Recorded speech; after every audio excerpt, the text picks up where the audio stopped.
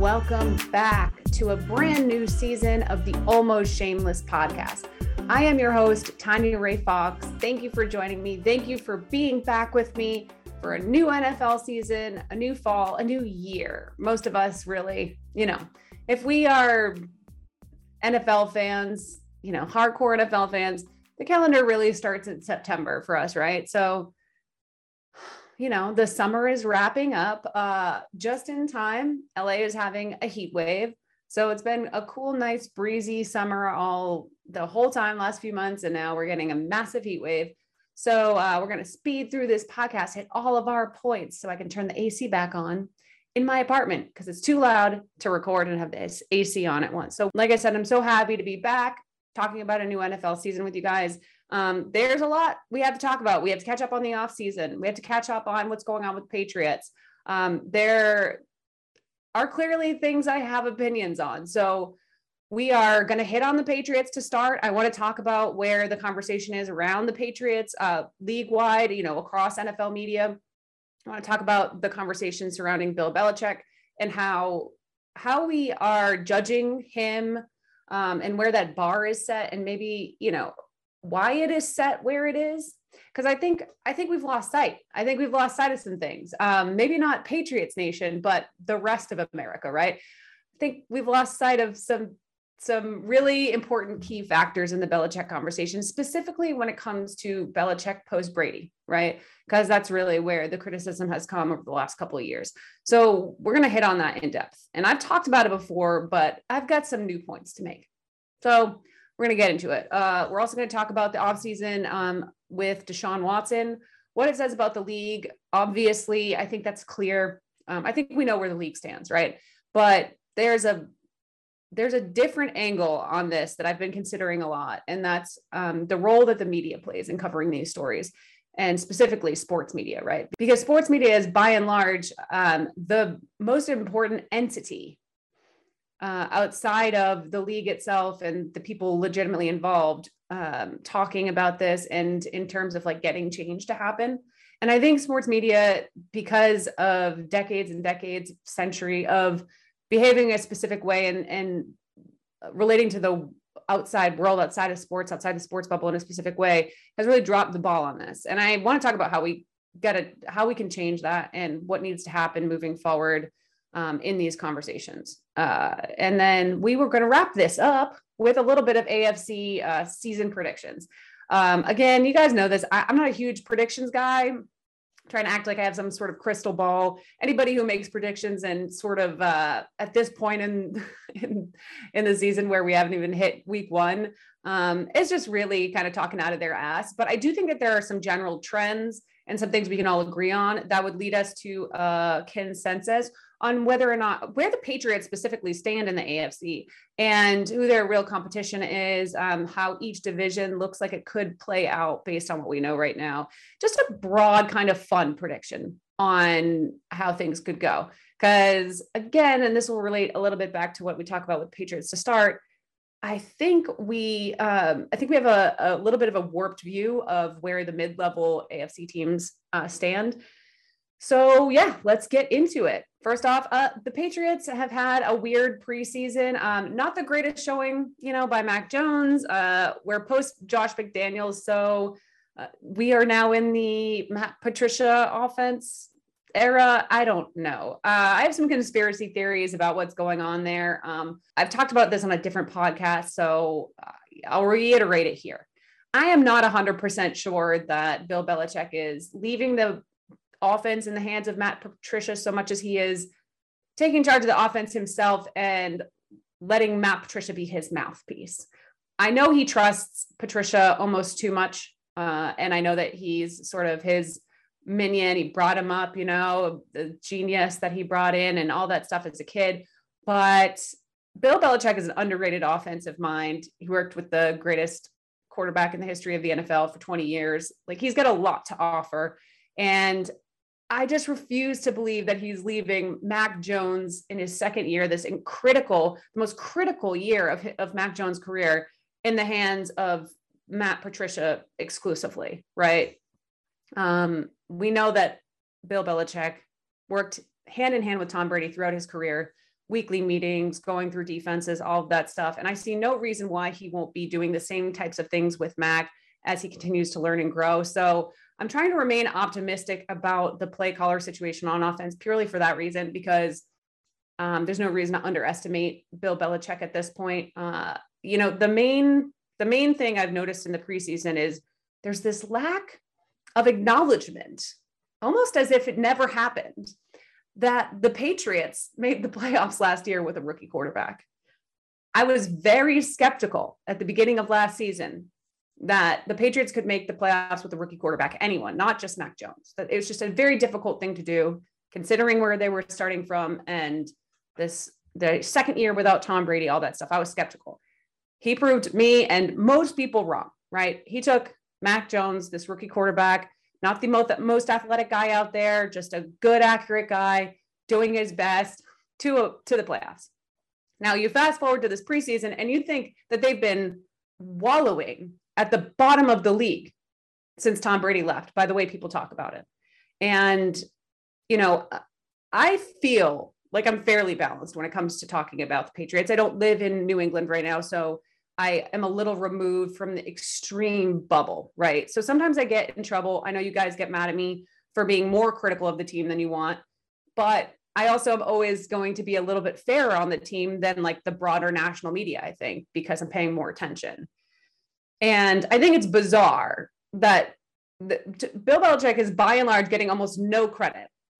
I mean, it's like it never happened that he took a rookie quarterback to the playoffs last year. By the way, a rookie quarterback out of the same school that Tua Tagovailoa came from and that Jalen Hurts came from. So we got two other starting quarterbacks, right? Two other starting quarterbacks in the league out of this school, all played together at Alabama. And Mac Jones leapfrogs, makes it to the playoffs. It's a pretty big deal, I think it always centers around the same thing, which is pretty wild to me because we've been doing this for almost 20 years, the lack of shiny objects on the offense, right? And for a very long time, I understand that the lack of shiny objects on offense outside of the Gronks and the Randy Mosses and all that stuff, the little Wes Welker, some of the like brighter stars that they've had on offense, Tom Brady could always elevate players, elevate them to a new level. And he did that for all those players that I just mentioned as well. And of course, it's crazy to expect that Mac Jones could do the same thing. Nobody in the history of the NFL has done that at that level other than Tom Brady, right? So Mac Jones is not going to be able to elevate players like Tom Brady did, especially in the middle part and later part of his career. But Tom Brady wasn't, doing that to the extent that he does, that we know him for now early on, in those first 2, 3, 4 years of starting, right? In the early dynasty. So can you name the wide receivers from those years? I can because I was watching, but there was no superstars on that. I mean, it's mostly the biggest name to come out of that is like Troy Brown, David Givens. These are not like future first ballot Hall of Fame guys that were playing wide receiver for Tom Brady. They always made it work, right? Different league, of course, different time. It's a much more passing centric league, but I just find it bizarre that we're still doing this 20 years later. Who do they have as a wide receiver? Who's going to pass it to? Well, they went out and they got Devontae Parker. They have Jacoby Myers. Like, we know that they're moving pieces around. Bill Belichick's not good at drafting wide receivers. We know this. They've got some tight ends. They've got their running backs that they're decent at drafting, right? And this is what we've been watching forever. And everybody's just losing their mind because they're like, well, he doesn't have Tom Brady anymore, so he can't make it work. What do you mean he can't make it work? He just made the playoffs last year with a rookie. Like, I'm just so confused at like where the extreme skepticism is coming from. And I think it all stems from an inability to compartmentalize Bill Belichick from Tom Brady, which I understand. One has won a Super Bowl since they left. One has struggled a little bit more. Okay. One is in charge of an entire team that they have to rebuild without the greatest football player in NFL history. And one is that greatest football player in NFL history who went to a team prepared to make a deep playoff run when he arrived. So I don't know why we continue to make these two comparisons. They're two completely different things. The job Bill Belichick has to do to rebuild sort of and reframe an entire team around new players without Tom Brady, the GOAT, is a different job than Tom Brady had to go and play with all pros and pro bowlers in Tampa Bay. Not saying it's not an incredible achievement. The guy's ridiculous. You guys know this. Go through the tweets. I'm always accused of being a Tom Brady homer. This is not an anti-Tom Brady thing. But they're two different jobs. So we got to stop comparing the jobs too. And I'm going to give you a hint. It's not even a hint. I'm going to give you a pro tip. Here's how you know someone has absolutely no idea what they are talking about when it comes to examining Bill Belichick's career. This is what they say. Red flag, red flag, red flag, red flag, tomato, tomato, tomato. Here's what you're going to hear. Take away the years that he was with Tom Brady. Take the Tom Brady years out of Bill Belichick's career. And what did he do? Pause. What? What do you mean take it away? You can't take away 20 years. You take Clay away from Rafa Nadal. Take the doubles titles away from Serena Williams. Take the Masters away from Tiger Woods. What are we doing? You can't take away. The 20 years happened and he was a part of them. And we know how integral he was in it because for years and years and years, Tom Brady's ring counts went up and people kept saying, he's got Belichick, he's got defense, he's got Vinatieri, he's got Gostowski. Now, all of a sudden, Tom Brady did it completely alone. Bill Belichick's nothing without Tom Brady. First of all, Tom Brady left. Bill Belichick is 70 now. You don't get to retroactively be like, see, he sucks. He's 70. He's already put in the 45 years of extreme high level coaching. He's already won 2 rings as a defensive coordinator with the Giants. He is already the guy who Bill Parcells couldn't get to a Super Bowl without. He's the guy who helped Bill Parcells get to a Super Bowl with the Patriots. He's a guy who took the Browns to the playoffs before they disintegrated into thin air. That was a lame duck team. Cleveland was 2 seconds away from driving off into the middle of the night and disappearing. And Belichick still managed to take that team to the playoffs. And then it took them another 30 years to get back. We know the story, right? This is the guy who went 11-5 with Matt Castle, a career backup who never had another 11-5 season in his career. I'm not even sure he hit 500 again in his career. 11-5 with Matt Castle. And everybody's like, 1 year without Tom Brady, they didn't make the playoffs. The year they went 11-5 and made history by missing the playoffs at 11-5, teams didn't go 11-5 and miss the playoffs back then. It was total fluke.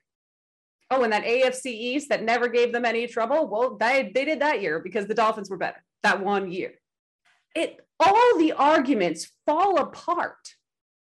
Even when they do try to take the 20 years away. Again, 20, tell us, I hope when you're 70, someone says, take away 20 years of your prime. What was your life?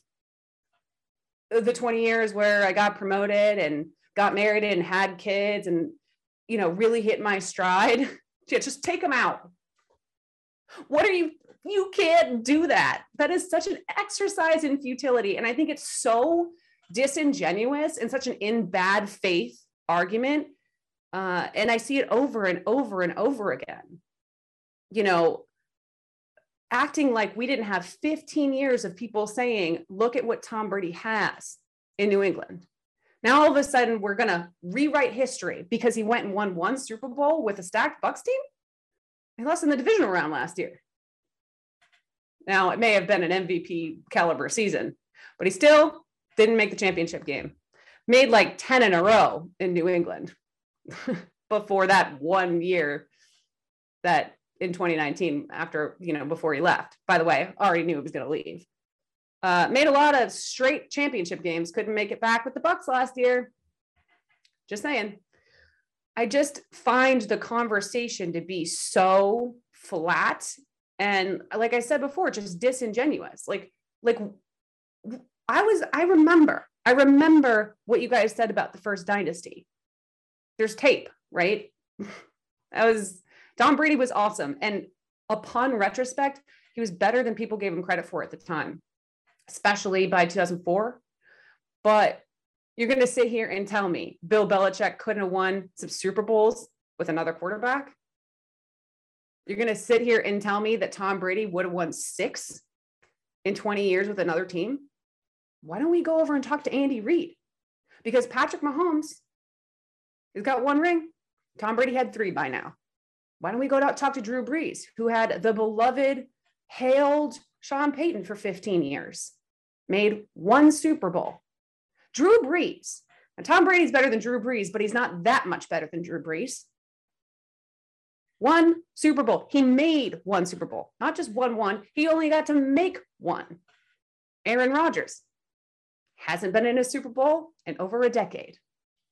And you're telling me that Tom Brady is 5 rings better a quarterback than Peyton Manning? It's your funeral if you want to make that argument. Is he better? Yes. He's better than everybody. He's better than everybody. Any coach lucky enough to coach Tom Brady had such a better chance at winning a championship. It's indescribable.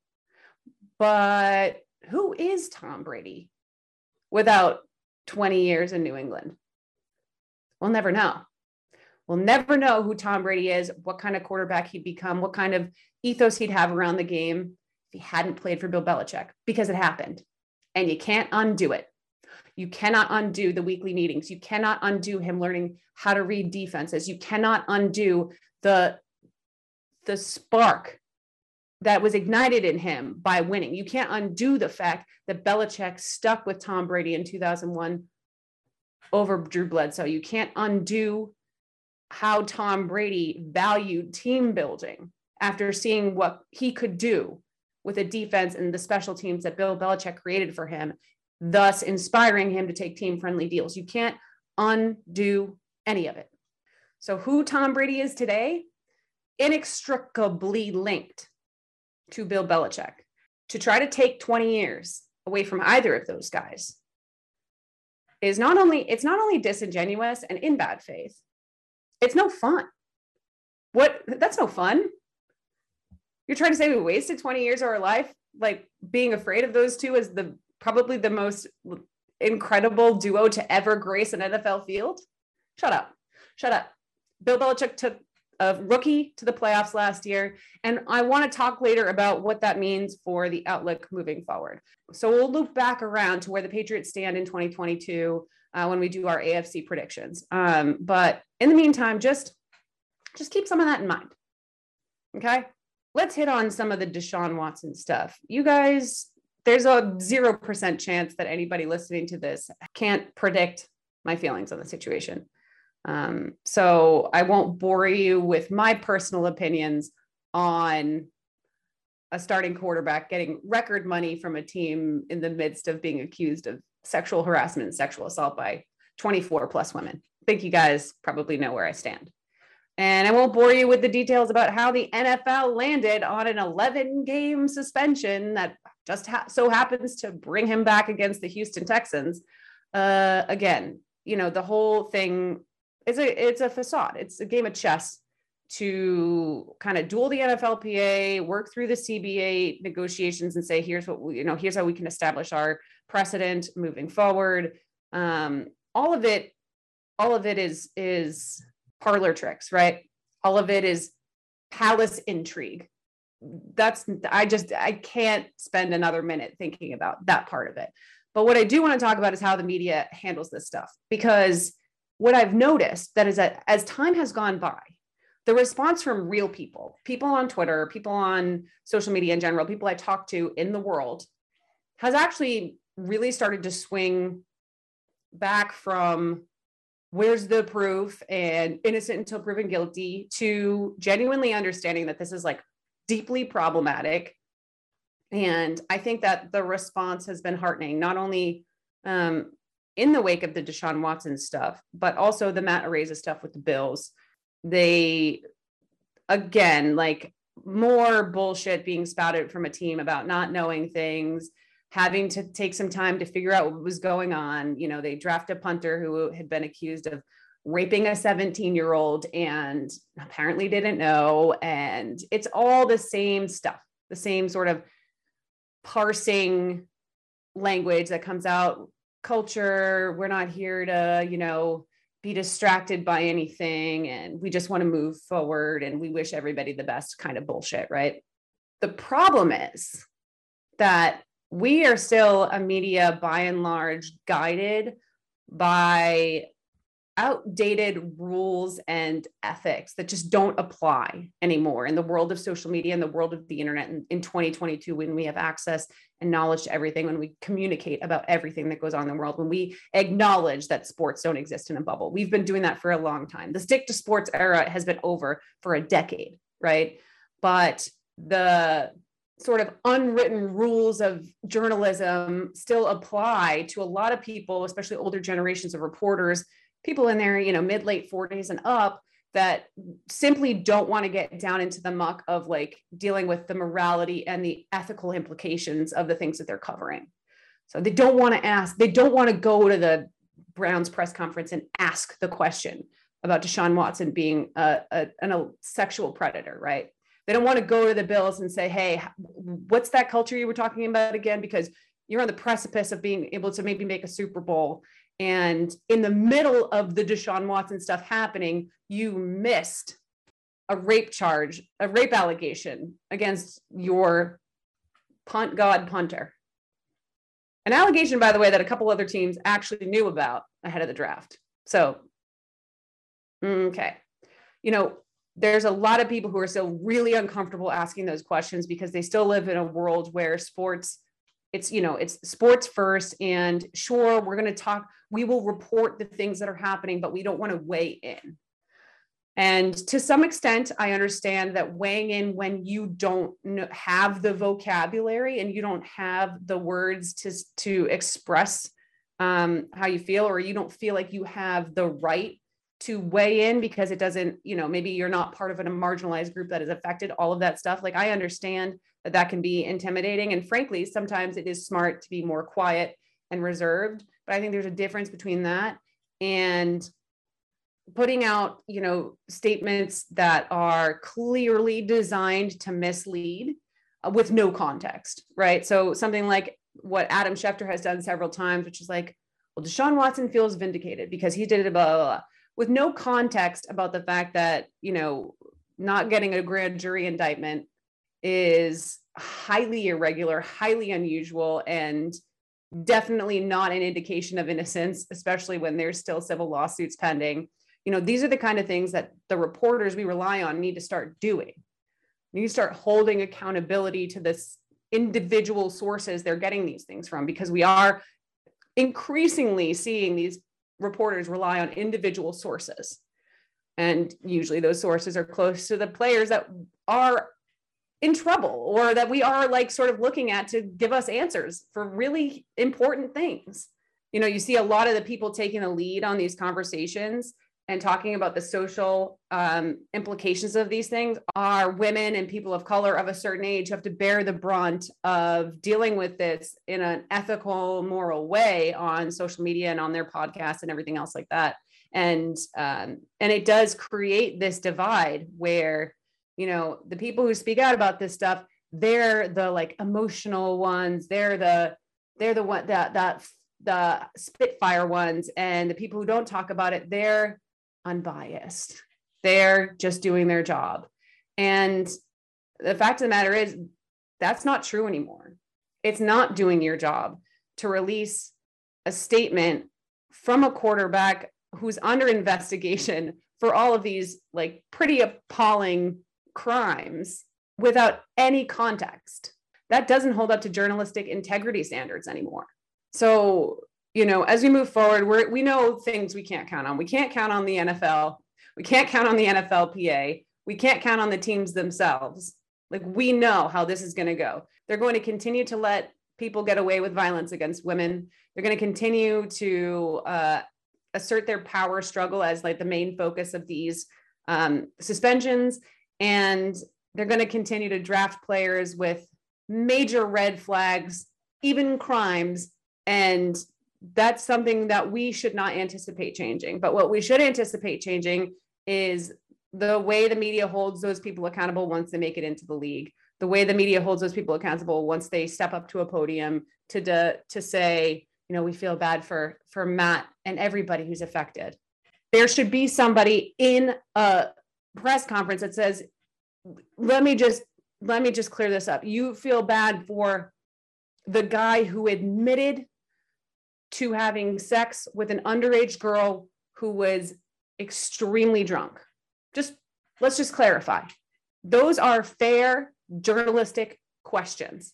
When Deshaun Watson comes back to play football, do we really care about how he played? Do we really care about how he played? I mean, quite honestly, by then, there's a strong chance that the Browns will be out of playoff contention or close to it.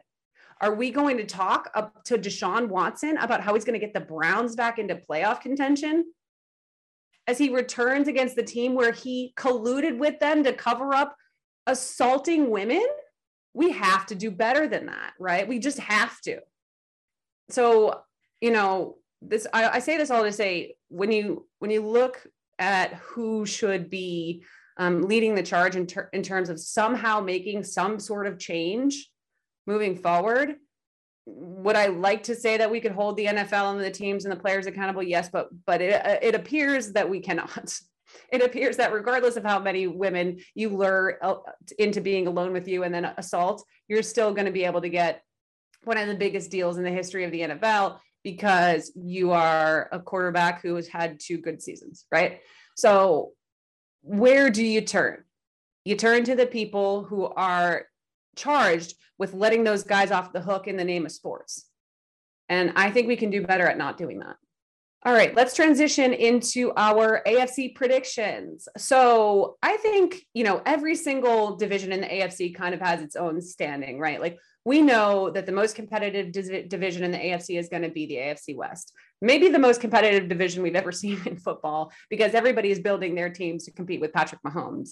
An approach that admittedly the AFC East did not successfully take during the Belichick Brady dynasty. To be fair, that dynasty lasted almost 20 years. So there was a lot of attempts.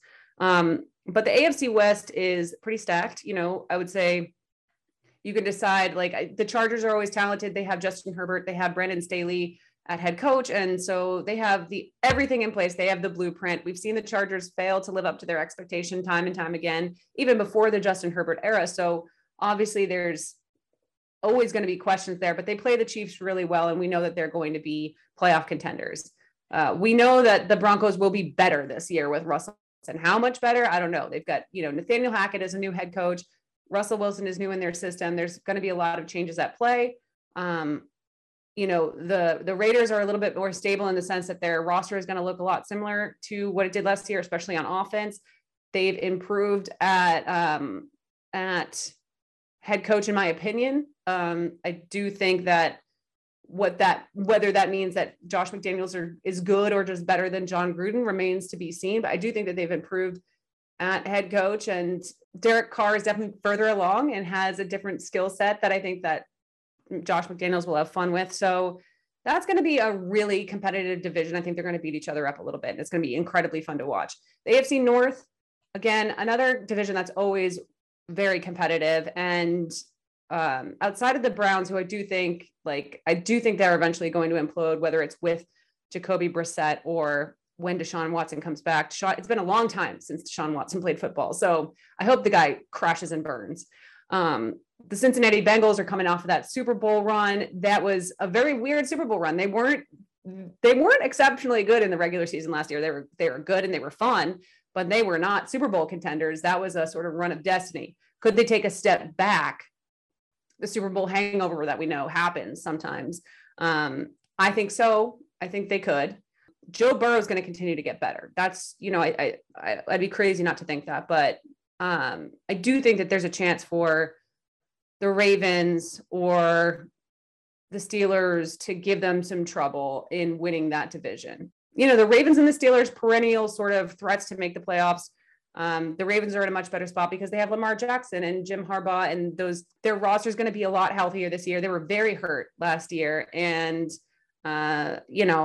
I sniff a comeback season. For Lamar. What can I say? I think the guy has kind of slipped back in the ratings, and people are forgetting just how good he is. So I think it might be the Ravens. It might be the Ravens division to lose. I know that it's no disrespect to the Bengals. I just think that making it to the Super Bowl can sometimes cause a hangover. And if they had a better head coach, I'd feel so much better about where they are. But I don't believe in Zach Taylor. I'm sorry, I don't. I said it last year. I'm going to say it again. He's coming off a Super Bowl, and I'm not saying he's trash coach. I'd be crazy to say that. I don't believe that he's the kind of dude who's going to like get them to the next level and make them perennial Super Bowl contenders. I do think that they're going to need a little time to figure out what to be after a run of destiny, because that's what that was last year. As far as the Steelers go, like, I mean, are we going to be starting Kenny Pickett by week 5? Who knows what's going to go on with the Steelers? And I do think that like defensively, they're always going to be really good, but they have, it's very quiet, but they have a very similar problem to the Patriots. And honestly, I think it's worse, which is like, they just don't have an offensive identity that makes any sense. At least the Patriots have Mac Jones, consistent run game approach, all Bill Belichick, right? And Mike Tomlin's an amazing coach, but I don't think he has the same kind of grasp on his offense that Bill Belichick has. I don't think he's proven that. And regardless of how many good wide receivers they've drafted over the years, like it's been a long time since they made a really deep playoff run or made a Super Bowl. And it's not going to be with Mitch Trubisky, that's for sure. So, I see this is all to say that I really don't see where the Patriots are going to fall out of playoff contention, which is what a lot of people are predicting. First of all, we know the Jets are going to be the worst team in the AFC East. I think they're going to be kind of fun to watch. I just don't think they're going to be good. Not a hot take. I am aware. I'm just saying. The Dolphins will get the benefit of the doubt from me when they earn it. Like that has been a dumpster fire organization and franchise for a very long time. And I think Tua is okay. Like I think he can be better this year. Definitely going to be better with Tyreek Hill and some of the pieces they put around him. I think Mike McDaniel is a fascinating head coach and probably going to do some really fun things on offense. But, that team's coming off of like major sanctions for tampering and everything else, like the drama around Tua, Tyreek Hill running his mouth, brand new head coach. I will pick them to be better than the Patriots when they fucking earn the right to be picked. Anybody who's like putting their faith in the Dolphins right now, just because they think the Patriots aren't going to be that good, is honestly dumb. It's fucking rocks for brains stuff. So, that put to me, that puts the Patriots, okay, they're obviously not going to be better than the Bills. We know that. It's almost a relief as a Patriots fan, right? To know like they're not going to be as good as the Bills. They're going to be competing for second place in the division. I think that they can do that. I think there's a completely reasonable expectation that they do that. Easy. All right. Like, it's like, I know it's easy to say now, the time of optimism before week 1, when everything looks shiny, but I think the expectation of second place in the AFC East in a wild card spot is very reasonable. No one's coming out of the AFC South outside of whoever wins the division, probably the Colts. I think that the Titans are way too reliant on Derrick Henry at his age and coming off an injury. I hate to doubt a guy that with that much history of proving people wrong, right? But I think the Titans reached their peak. I think they peaked, and I'm not sure they have anywhere else to go but down, especially after losing their best wide receiver. The Jaguars are going to be fun. I think they're going to be much better under Doug Peterson, of course. Super fun. I love Doug Peterson. I loved him as the head coach of the Eagles. I think he's fun. I think he's the right guy to be there, but they still have a lot of work to do to get to where they need to be. The fun thing is going to be watching, what they're able to do with Trevor Lawrence and how much he'll be able to improve. And the Texans are going to be bad. So, it's probably the Colts division with Matt Ryan. Colts are always pretty good. Matt Ryan's always pretty good. They're probably going to win the division. No one else is coming out of that division as a wild card, which means the Patriots are in the same league as maybe the Bengals. If the Bengals do sort of backslide the way that I'm anticipating, Steelers. Do I think that, I think that they're closer to the Steelers than they are to the Ravens. I think the Ravens are a more talented, more dynamic team than the Patriots right now. That'd be crazy not to believe that. And obviously they don't have a Joe Burrow and the kind of receivers that Joe Burrow has. So I think they're probably closer to a Steelers type team that's maybe, but with a much better quarterback situation. So people are going to consider the Steelers as a potential playoff team. Then you definitely have to put the Patriots in there. And then there's probably going to be 2 teams that come out of the AFC West in playoff contention if they don't kick the shit out of each other too much. So if you look around the conference and there's a ton of talent on top, right? When you look at teams like the Bills and the Chiefs and the Ravens and the Chargers and you look around and the elite of the elite are all, to me, the best, in the league, or most of them are in the AFC. But that middle tier, is pretty good too. And I think the Patriots I think they have every capability of being in there. Again, why are we doubting a team that made the playoffs last year with a rookie? I think they're going to be like, the biggest wild card is like, how does the offense function without Josh McDaniels, right? Like, how do they transition from there? I personally thought McDaniels' play calling was getting old and stale. So it's kind of crazy for me to complain that they don't have McDaniels when I was kind of getting sick of McDaniels. I think it's going to be good in Las Vegas with more, talent. You're going to have Darren Waller and Hunter Renfrow and Derek Carr. Like, I think it's going to be fun and different, but I think that the combination, I think what he was doing in New England was getting stale. So do I necessarily believe that the Patricia brain trust is going to get them where they need to go? No, but again, my fingers crossed that Bill Belichick has some tricks up his sleeve in terms of taking more charge of the offense than he's letting on. So that's, there we go. Like I predict the Patriots are going to be sort of in a wild card contention spot based on everything I just said. I went through every division so that we could really like sketch it out, like better than the Texans, better than the Titans, better than the Jaguars. Okay. Better than the Browns, probably better than the Broncos. I don't know. The Broncos are such a wild card. It's really hard to tell. Better than the Jets and the Dolphins. I don't know. Looking pretty good to me. It's a preseason prediction. It's the best I can do right now. Great time to be an NFL fan. You can be optimistic. You can look at what the best, you can look at the glass half full, right? So that's what we're doing. That's it. That's it for today. We're officially back. As per usual, this is not an always NFL podcast. We do hit if there's major stories across other sports, national news, all that stuff, we'll hit on it. If anything major happens with the Red Sox, if they like trade for Shohei Ohtani, I know, pipe dreams, but you got to have them, right? And, we're going to continue to talk about all that stuff, other Boston sports, national news. I'm going to hit you with WWE at some point, little segments at the end of the podcast. I have a couple of guests that I like to bring on to talk WWE with. So sometimes there'll be little segments about the wrestling world on that. And in general, just having fun with you guys. I'm really happy to be back. And, make sure you are subscribed on YouTube at CLNS and you're subscribed wherever you listen to podcasts. Follow me on Instagram and Twitter and TikTok. I think I'm going to put some of the podcast stuff and other things on TikTok. I already kind of screw around on there, but I don't really have a following. I'm an old person on TikTok, but we'll see what happens. You never know. So wherever you consume social media, find me. And in the meantime, have an awesome end to your summer. Enjoy the weather as we get into fall. And I will join you next week to do some NFC predictions and hit on whatever gets kicked up between now and then. So have a great rest of your week and I will talk to you soon. Bye.